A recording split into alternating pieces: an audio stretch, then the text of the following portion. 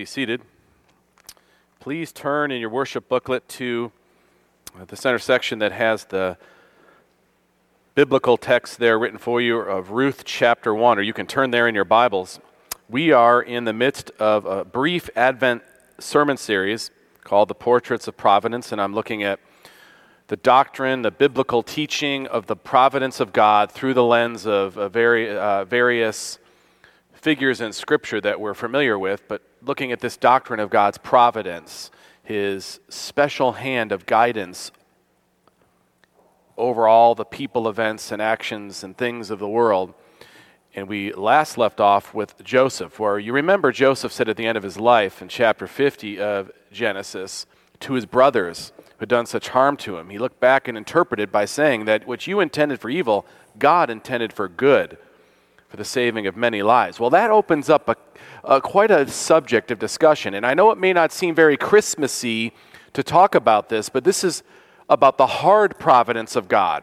All of the figures of the Scriptures experience the hard providence of God, and every human being does because we live in a fallen world. But sometimes we'll just treat it superficially, and I would like to, as the occasion has it, dig a little deeper. I realize for some it might be the first time you really dug this deep on this topic, and I remember going through this process in my own life, and it's an ongoing lifelong study. It is immediately disruptive to us because we have the way we feel about the way God should do things, and then there's the way the Scripture says God does things. And we know that the Scripture is right. It has the wisdom of God. It is the wisdom of God, but there is the reality of our feelings and our experiences and trying to interpret them all. And so it's important for us to dig into this. I also think it's Advent worthy because, during the holiday season, lots of feelings could be brought up again because of losses that you've experienced, maybe recently or over the years, people that aren't here anymore. And when you're in these gatherings together during the holidays, you remember that. And sometimes it's a difficult time for people. So I hope this will help us be comforted and more understanding of what God's will is and how He works. And He'll shower His grace upon us, I hope. Now, the book of Ruth, this is where we're focusing this morning, chapter 1 in particular. This is during the time of the judges. You remember that Joshua and Caleb conquered the promised land and then divided it up into 12 pieces, 12 parts, 12 regions under the 12 tribes. And then some time went on. There's no king at this time, no human king. Saul and David come much later. The problem is the Israelites did not follow God's plan to eradicate the inhabitants of the land of Canaan. And so what happened over the years is they would be going all right spiritually, Israel would be, but then something would grow from those people who were still there, some false teaching, and the Israelites would fall up under it and start worshiping other gods. They would start committing idolatry. God would raise up as discipline nations to oppress them until they cried out to God for deliverance, had faith in God again, and He would send a judge to deliver them. You remember Deborah and Gideon, to name a few. Well, Ruth is during that time frame, so it's a bit desolate spiritually at this time. The end of Judges captures really how bad it had gotten during that era. In those days, there was no king in Israel. Everyone did what was right in his own eyes. It doesn't mean there weren't true believers. We meet some of them. But overall, it was a very difficult time between the time of Joshua and the time of David. Here now as I read Ruth 1, as we see this story unfold, and we look at it through the lens of God's providence. In the days when the judges ruled, there was a famine in the land. And a man of Bethlehem in Judah went to sojourn in the country of Moab, he and his wife and his 2 sons. The name of the man was Elimelech, and the name of his wife, Naomi. And the names of his 2 sons were Mahlon and Chilion. They were Ephrathites from Bethlehem in Judah. They went into the country of Moab and remained there. But Elimelech, the husband of Naomi, died, and she was left with her 2 sons. These took Moabite wives. The name of one was Oprah. The other name was Ruth. They lived there about 10 years. Both Mahlon and Chilion died, so that the woman was left without her 2 sons and her husband. Then she arose with her daughters-in-law to return from the country of Moab, for she had heard in the fields of Moab that the Lord had visited His people and given them food. So she set out from the place where she was with her 2 daughters-in-law, and they went on the way to return to the land of Judah. But Naomi said to her 2 daughters-in-law, "Go, return each of you to her mother's house. May the Lord deal kindly with you as you have dealt with the dead and with me. The Lord grant that you may find rest, each of you, in the house of her husband." Then she kissed them, and they lifted up their voices and wept. And they said to her, "No, we will return with you to your people." But Naomi said, "Turn back, my daughters. Why will you go with me? Have I yet sons in my womb that they may become your husbands? Turn back, my daughters. Go your way. For I am too old to have a husband. If I should say I have hope, even if I should have a husband this night and should bear sons, would you therefore wait till they were grown? Would you therefore refrain from marrying? No, my daughters. For it is exceedingly bitter for me, for your sake, that the hand of the Lord has gone out against me."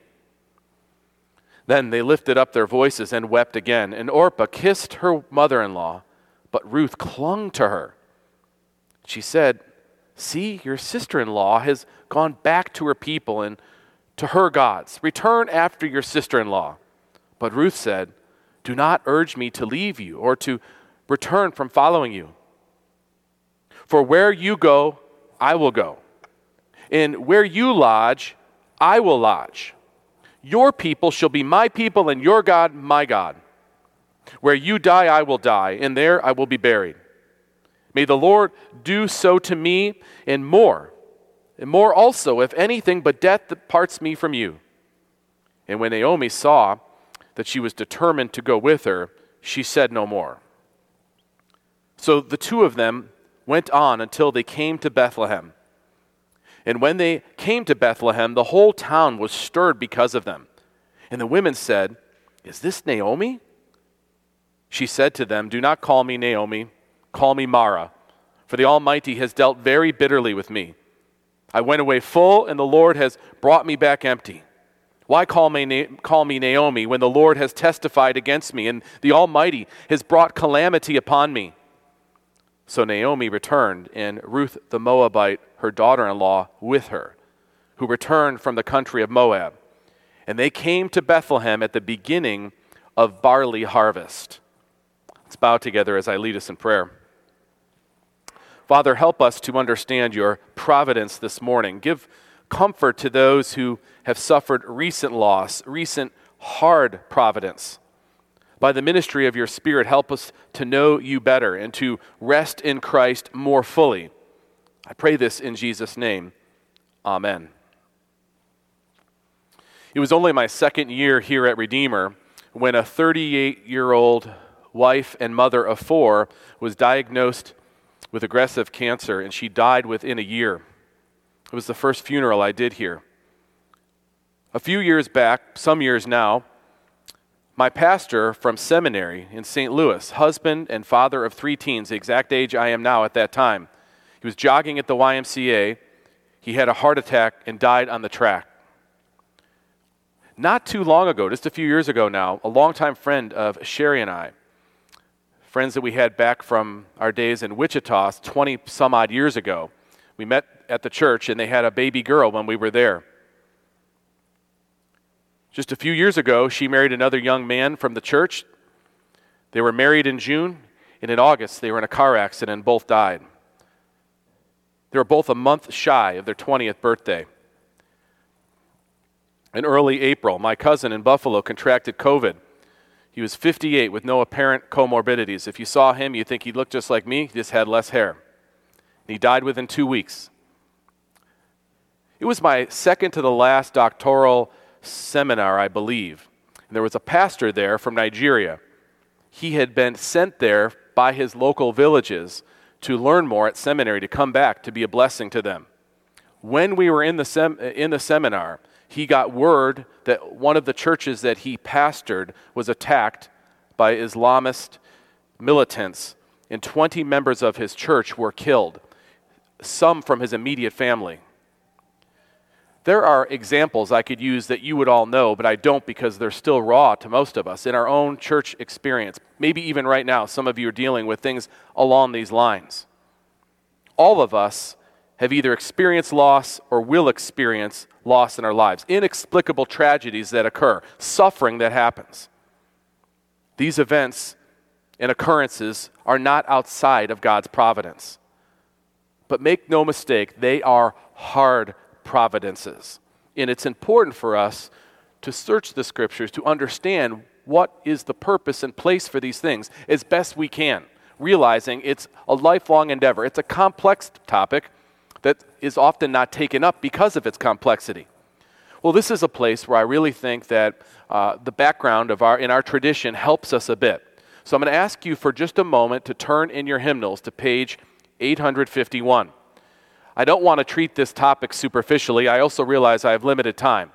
So please, with me, dig deep on this and look at the statement that has been given to us by spiritual forefathers. Now, these men who penned this, over 100 of them over several years, came together to try to lay out in succinct form the doctrines of the Bible. They took their cue from the Scriptures and tried to explain it. Now, we should always be careful to take whatever we read now that isn't Scripture and analyze it according to Scripture. So that might be the challenge for some of you who are first being introduced to the Westminster Confession when I read it. Challenge yourself to read it and compare it with Scripture to see if it's right. I believe it's right, and I think it captures it well, and I want you to look at a few statements before we go to the passage about providence. I've already introduced you to some, like section 1. God, the great creator of all things, does uphold, direct, dispose, and govern all creatures, actions, and things, from the greatest even to the least, by his most wise and holy providence. There's that word and that concept.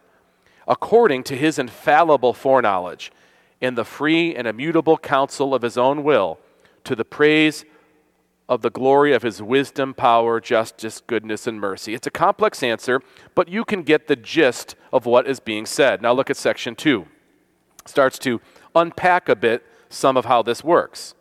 Although in relation to the foreknowledge and decree of God, the first cause, all things come to pass immutably and infallibly, yet by the same providence he ordereth them to fall out according to the nature of second causes, either necessarily, freely, or contingently. You see that the people penning this wanted to bring out the dynamics of the way the Scripture describes God's involvedness in how he interacts with creation, but you could see his sovereignty over it. Yes, it's difficult to completely grasp, but you can see as you read the Bible, this is the God that's described, this sovereign one. Look at the third section. God in his ordinary providence maketh use of means. This is the way things normally just flow out and work, yet is free to work without, above, and against them at his pleasure. Now, 4 is the section that really speaks to this issue of hard providence and helps us to try to understand it better. The almighty power, unsearchable wisdom, and infinite goodness of God so far manifest themselves in his providence that it extendeth itself even to the first fall in all other sins of angels and men. And that not by a bare permission, but such as hath joined with it a most wise and powerful bounding, and otherwise ordering and governing of them in a manifold dispensation, to his own, here's a key, to his own holy ends. Please notice what it says very closely. To his own holy ends. This is an important description of the reasoning for God's doing these things. Yet so, as the sinfulness thereof proceedeth only from the creature, and not from God, who being most holy and righteous, neither is nor can be the author or approver of sin. One of the most packed statements in the whole of the Confession of Faith. But recognize at this moment that important statement, to his own holy ends. These holy ends are not always understandable or clear to us. This is important. We know things come together for his good, but we don't always know how to put it together, and especially not in this short life. Remember this, you will exist, you will live for trillions and trillions and trillions more years. We are just in a small portion of it. I know it's what we know, it's what we're focused on, but it's his holy ends that all these things work together, and eventually we'll see that, and they'll be for our good. Not always, though, in this short span of our lives.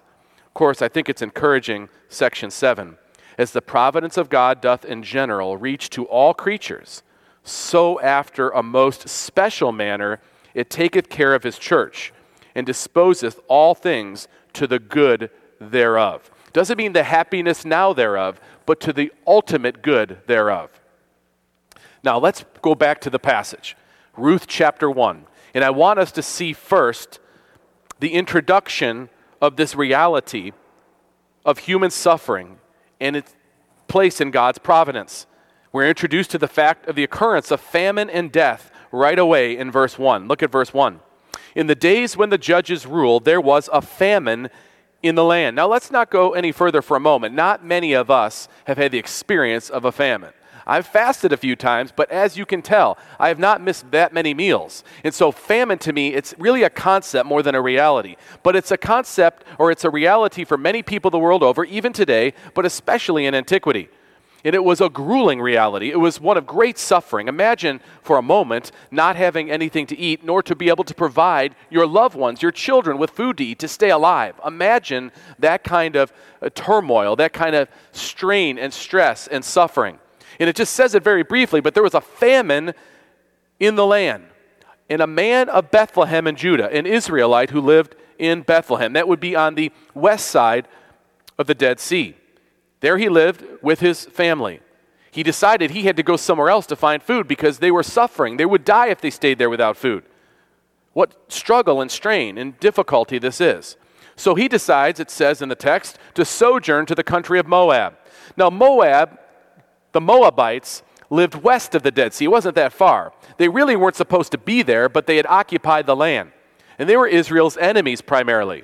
But this man was so desperate, the humiliation did not bother him. He had to go where there was food. At least this is the way he believed his situation was. So he takes them, he and his wife and his 2 sons.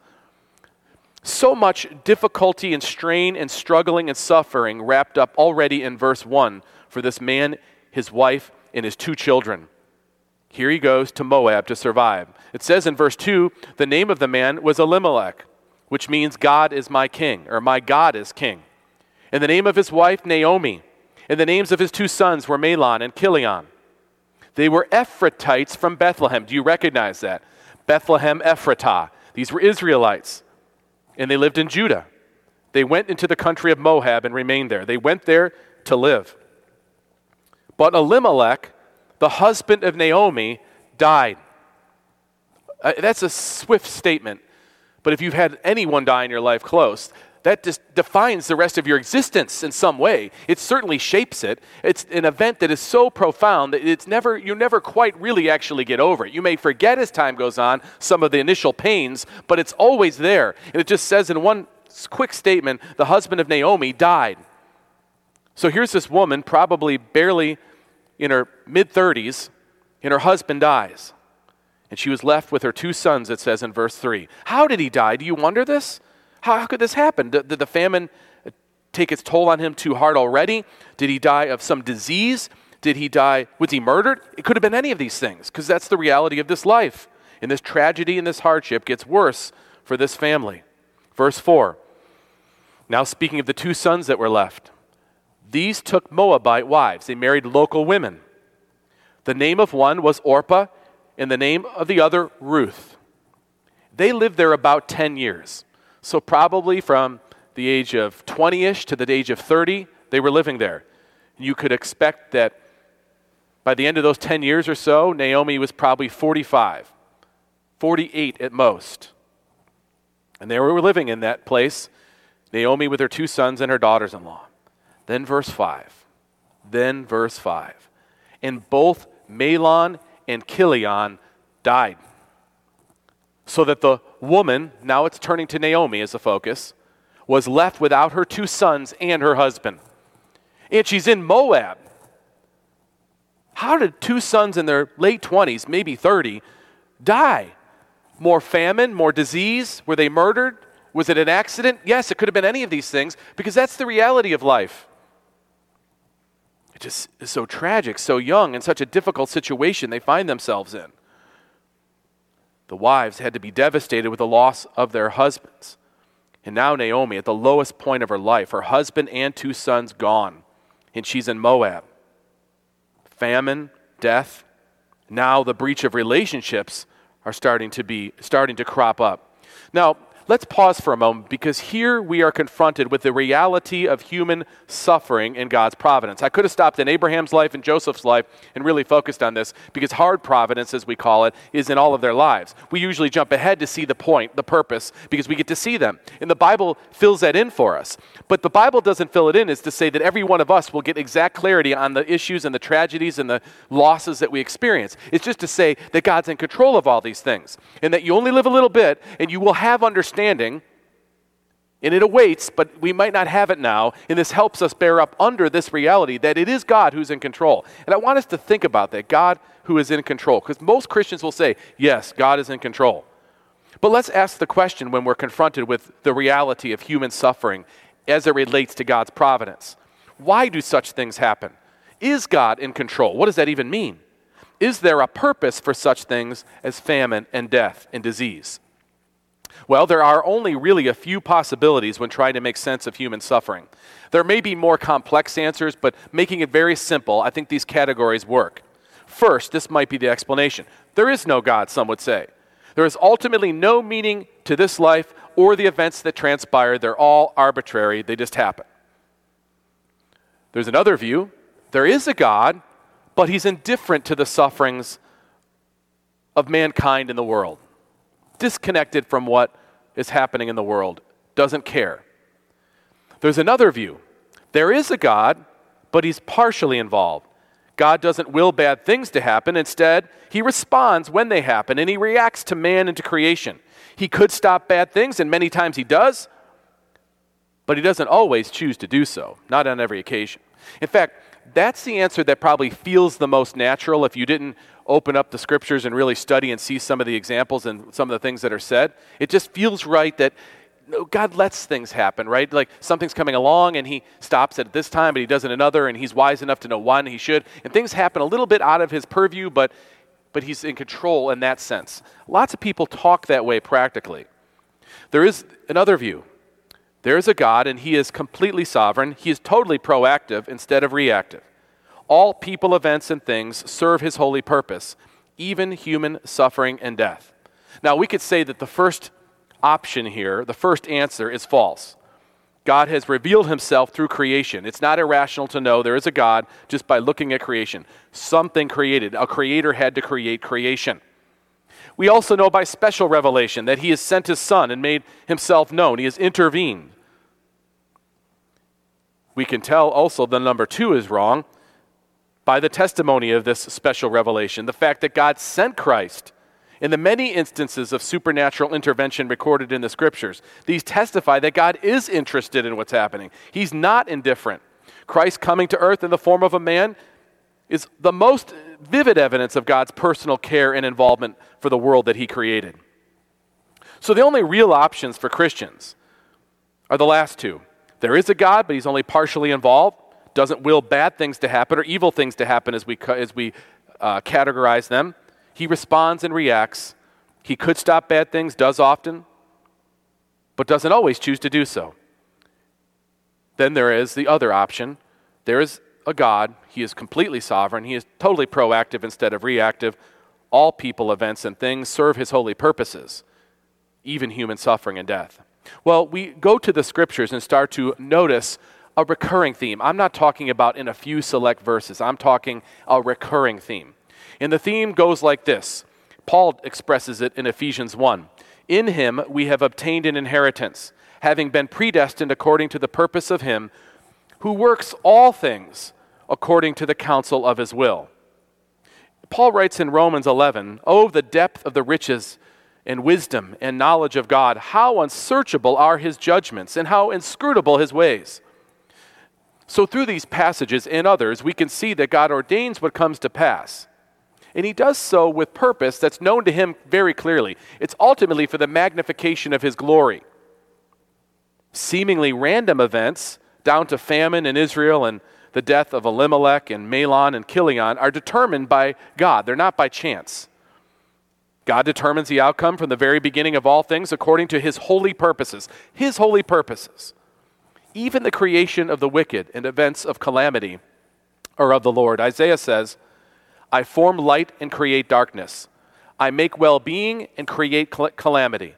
I am the Lord who does all these things. In Romans chapter 9, the apostle writes under the inspiration of the Holy Spirit, "But who are you, O man, to answer back to God? Will what is molded say to its molder, 'Why have you made me like this?' Has the potter no right over the clay to make out of the same lump one vessel for honored use and another for dishonorable use?" You see, brothers and sisters, and I say this with all compassion because it's a challenging doctrine. It really is. But the Bible's not sketchy on the subject. It's very clear on his sovereignty and his providence. It doesn't say he's a little sovereign. What the Bible teaches is hard for us to comprehend, but it's not unclear. Paul captures this truth once again in Romans 11. He says, "For from him and through him and to him are all things." So it has to be that there is a God and he is completely sovereign. He is totally proactive instead of reactive. All people's events and things serve his holy purpose, even human suffering and death. I know well-meaning brothers and sisters in Christ will object at this point. They'll say, "You mean to tell me that God predestines human suffering, death? Not my God," they'll say. Pause and think about this for a moment. Think of the alternative. On the one hand, either God is completely sovereign and ordains such things for his purposes, albeit we don't know what they are necessarily in this short life at times. Even when we can't understand it, he does ordain them. Or he stands by as things happen, either out of his control, or how much are they in his control? He chooses not to stop or change bad things that happen. Sometimes yes, sometimes no. He either can't stop them, or he doesn't stop them, or he could and he doesn't. The Bible displays an absolutely sovereign God. In Ecclesiastes, the writer says, "For everything there is a season, and a time for every matter under heaven, a time to be born and a time to die, a time to plant and a time to pluck up what is planted." God has appointed times and seasons for all of us. For some of us, much of our time on earth might be spent with suffering. And all this pain has an eternal purpose. We will live for trillions and trillions and trillions of years, and yes, we lack perspective now. But for the vast majority of our existence, things won't be so confusing. The psalmist wrote in Psalm 135, "For I know that the Lord is great, and that our Lord is above all gods. Whatever the Lord pleases, he does in heaven and on earth, in the seas and all the deeps." Now, back to the story of Naomi and Ruth. The decision is made to return to Israel because the famine was apparently now subsided in Israel. There's food there. Both daughters initially entreat Naomi to let her allow them to come along with them. She begs them not to come.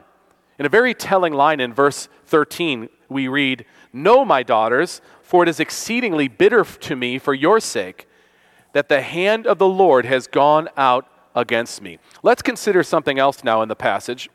Let's consider the understandable bitterness of Naomi.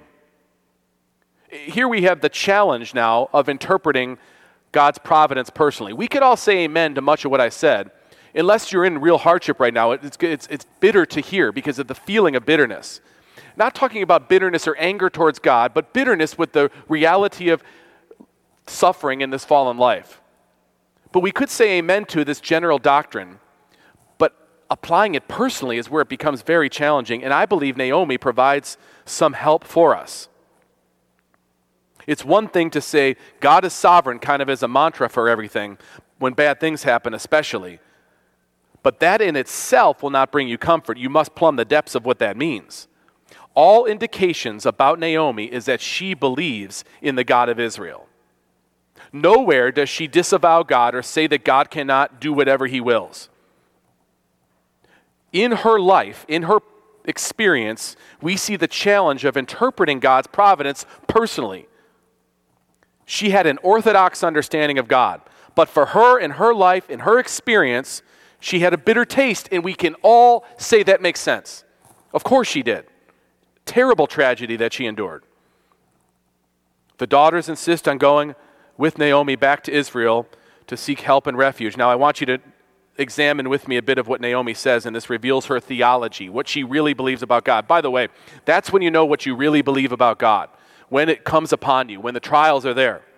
This is why it's good to talk about this now, because when, not if, when these things happen to us, we'll have a foundation of understanding and know a little more about where our Lord comes from in our lives. Notice what it says in verse 13. Would you therefore wait till they were grown? She's just saying, this is a crazy idea for you to come with me. I'm not going to have more sons that you can marry. Why would you come with me? It's exceedingly bitter for me, for your sake, that the hand of the Lord has gone out against me. She understands completely who's guiding and directing the events of her life. She has no doubt that God is in control of whatsoever comes to pass. And she's saying to these women, go on your own. Don't come with me. Verse 19, skip down to verse 19. So the two of them went on until they came to Bethlehem. Now it's just Naomi and Ruth. And when they came to Bethlehem, the whole town was stirred because of them. You know what's happening. Here comes Naomi, 10 years after she had left married with 2 children. Now she comes back widowed with this Moabitess. And people knew. They talked. There was whispers. It's before Facebook, but they still knew what was going on in everybody's life. And they whisper. And here it is. And the woman said, is this Naomi? And she knew they were whispering. Just more added pain.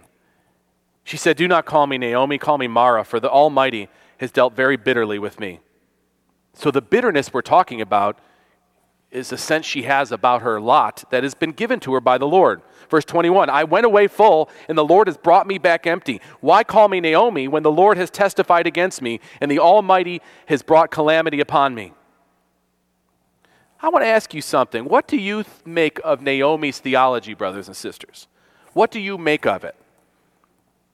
I'll tell you what, I would take Naomi's theology any day over the sentimentalism that occupies so much of modern Christianity. I know it's easy to pick on, but just take it in the big picture, the prosperity gospel idea of people like Copeland and Hinn and Jakes and Paula White, Osteen, go on the list. These have no basis in Scripture. They have no connection to reality in God's world. There's a prosperity preacher who put out a book not too many years ago, Jesus Heals Your Sickness Today. And I found someone who was in a difficult case of sickness, who did not come from a prosperity gospel angle, had been given that book, and they were thinking some of what it must have been is true. And their sickness must have meant God was not happy with them. And in this book, it said, on the title under the title, while the world is suffering unknown illness and epidemics, this book brings to life the ministry of Jesus. If you or a loved one needs healing, here is the perfect tool you need to attain it. That person saw their loved one die while seeing that book. In Joel Osteen's church website, it says, to be successful in your walk with God, commit to honor God with your finances. When you commit to give the Lord the first 10% of your income, God promises He will pour out blessings that you cannot contain. Tithing is the first step, he says, to financial prosperity. He writes in his book that was so popular, wildly popular, if you don't think that you can have something good, then you will never will. The barrier is your mind, he says. The pastor goes on, your own wrong thinking can keep you from God's best. Now, I'm not saying you're all prosperity thinkers, but I think we tend to think that way sometimes when things don't go right. What did I do wrong? I'm not thinking positively enough. I've got a negative attitude. He goes on, to experience God's immeasurable favor, you must rid yourself of that small-minded thinking and start expecting God's blessings. Start anticipating promotion and supernatural increase, he says. Well, I wonder, would Osteen go into the jail of that North Korean Christian who's withering away and starving and hand him that book? Do you think he would go to the Chinese pastor, Pastor Wang Yi, who is now languishing in a Chinese prison somewhere, saying, your small-mindedness has you in this prison? Do you think he would go to the villages of Nigeria where Christians are being slaughtered and say, if you would just stop thinking negatively, your life would be blessed? No, the theology of Naomi is just fine, thank you. It's not fully matured yet, but it's just fine. She's unshaken about 3 things. God exists, He is sovereign, and He has afflicted her. Naomi does not deny God. Naomi does not say God was unfair. Naomi does not curse God. Naomi doesn't tell anyone else to stop believing in God. She just states what's true. I'll take the theology of Naomi any day. There is laden in the first chapter of Ruth the seeds of something else that starts to develop, where we gain a slight glimpse of God's providential purpose in this case. Notice in verses 6 down to verse 18, the response of Ruth to everything she has seen happen to Naomi, and has happened to her. I'm going to call this the conversion of Ruth. I don't mean this in a technical sense of conversion, but I think you'll follow what I'm saying. You'll see the place of God's redemption in God's providence. Verse 6, Then she arose with her daughters-in-law to return from the country of Moab, for she had heard in the fields of Moab that the Lord had visited his people and given them food. So she set out from the place where she was with her two daughters-in-law, and they went on the way to return to the land of Judah. Now, Naomi recognizes the hand of God is now upon her homeland, and she goes there. So she's got this spiritual sensitivity that has been clearly on display, certainly to Ruth, over these 10 years of Ruth knowing her. But Naomi, verse 8, tries to talk the daughters-in-law, as you know, out of coming with her. And she says something interesting. I don't know if she doesn't know the full depth of what her daughters-in-law think. They'd never talked about it before. She was living her life, no doubt. She says, "Return, each of you, to your mother's house. May the Lord deal kindly with you as you have dealt with the dead and with me." She's giving a blessing of God to them. Notice that's further evidence of Naomi's depth of belief. "The Lord grant that you may find rest, each of you in the house of her husband." And she kissed them. She loves them. This is difficult, the relationship breach that's happening. And they say, "No, we'll return with you." But Naomi says, "Turn back. Why will you go with me? I don't have sons that you can remarry." And then it says, "Would you therefore wait till they're grown? No. It is exceedingly bitter for your sake. The Lord has gone out against me. Go back to your gods," she says. This is a key moment. Go back to your gods in your country. She's assuming at this point, coming from Moab, they do not believe in the God of Israel. But I think she underestimates what they picked up from her over their time. Verse 14, "Then they lifted up their voices and wept again, and Orpah kissed her mother-in-law, but Ruth clung to her." She tries to say to Ruth, "Your sister-in-law has gone back to her people, to her gods. Return after your sister-in-law." Here's a moment where Ruth can state what she believes. This is a statement of faith coming now from Ruth. But Ruth said, verse 16, "Do not urge me to leave you or return from following you. For where you go, I will go. Where you lodge, I will lodge.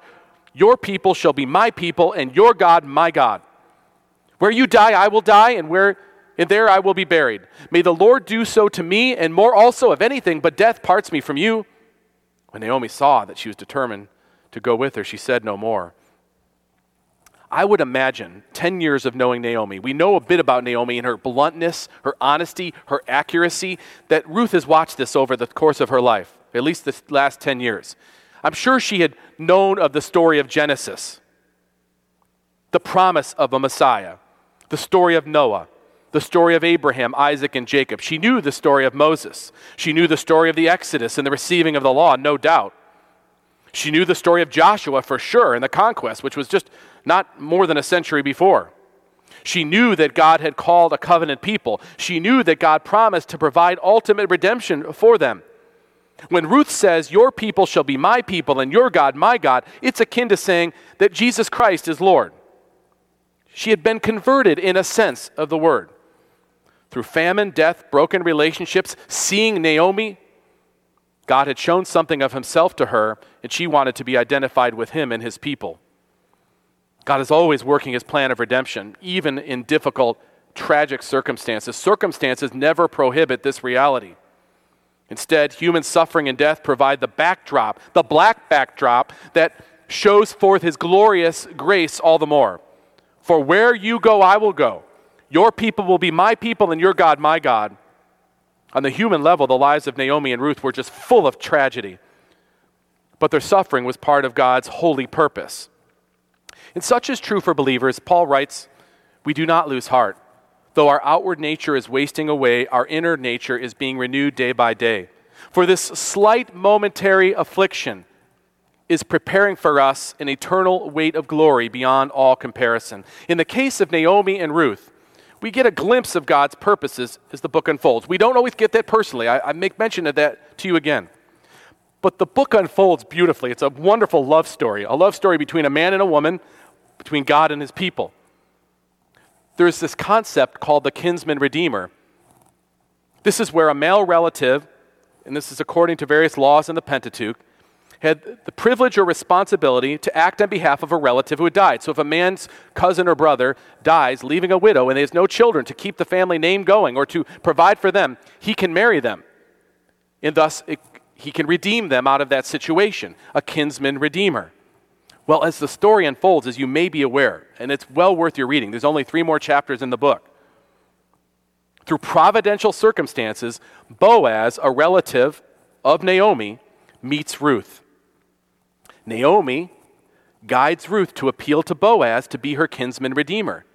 In a beautiful love story, Boaz marries Ruth, and they have a son together and carry on the family line. And then Naomi becomes a happy grandmother who acts as a regular caretaker of her grandson. Now, I want to pause. I'm not saying now that she's a happy grandmother, her life's all happy now. It's like those tragedies don't go away. Those scars are still real. But it shows you a bit of God's mercy to bring something back into her life that reminds her of his watch care and his love for her. The hymn writer William Cowper, who was on the verge of suicide, tried to commit suicide, but the cab driver who was taking him around to the place he wanted to die knew he was trying to do this, so he purposely got lost and then eventually tired him out and dropped him back off at his house. That's a true story. But Cowper continually dealt with this depression. And he wrote this hymn, Our God Moves in a Mysterious Way. And a few of the lyrics, judge not the Lord by feeble sense, but trust him for his grace. Behind a frowning providence, he hides a smiling face. His purposes will ripen fast, unfolding every hour. The bud may have a bitter taste, but sweet will be the flower. In the most powerful line, I think, of the hymn, blind unbelief is sure to err. Don't trust the way you feel about it. And scan his work in vain. God is his own interpreter, and he will make it plain. By the way, the Christmassy tie. Ruth's baby boy, fathered by Boaz, was Obed. Obed grew up, and he had a son. His son's name was Jesse. Jesse grew up, and he had a son, and his name was David, King David. In the Gospel of Matthew, it opens, keeping in mind this is 1,100 years later, the book of the genealogy of Jesus Christ, the son of David, the son of Abraham. In Matthew 1, 20 and 21, where the angel is letting Joseph understand what's happening with his wife Mary, who's now pregnant. But as he considered these things, behold, an angel of the Lord appeared to him in a dream, saying, Joseph, son of David, do not fear to take Mary as your wife, for that which is conceived in her is from the Holy Spirit. She will bear a son, and you shall call his name Jesus, for he will save his people from their sins. Now, I don't know how much emotional healing Naomi and Ruth experienced in their life on earth. Indeed, their scars were deep and lasting. But I'm quite certain that God's holy purposes are now plain and blessed to them. Let's pray. Lord God, you indeed move in a mysterious way as a result of our consideration of the teaching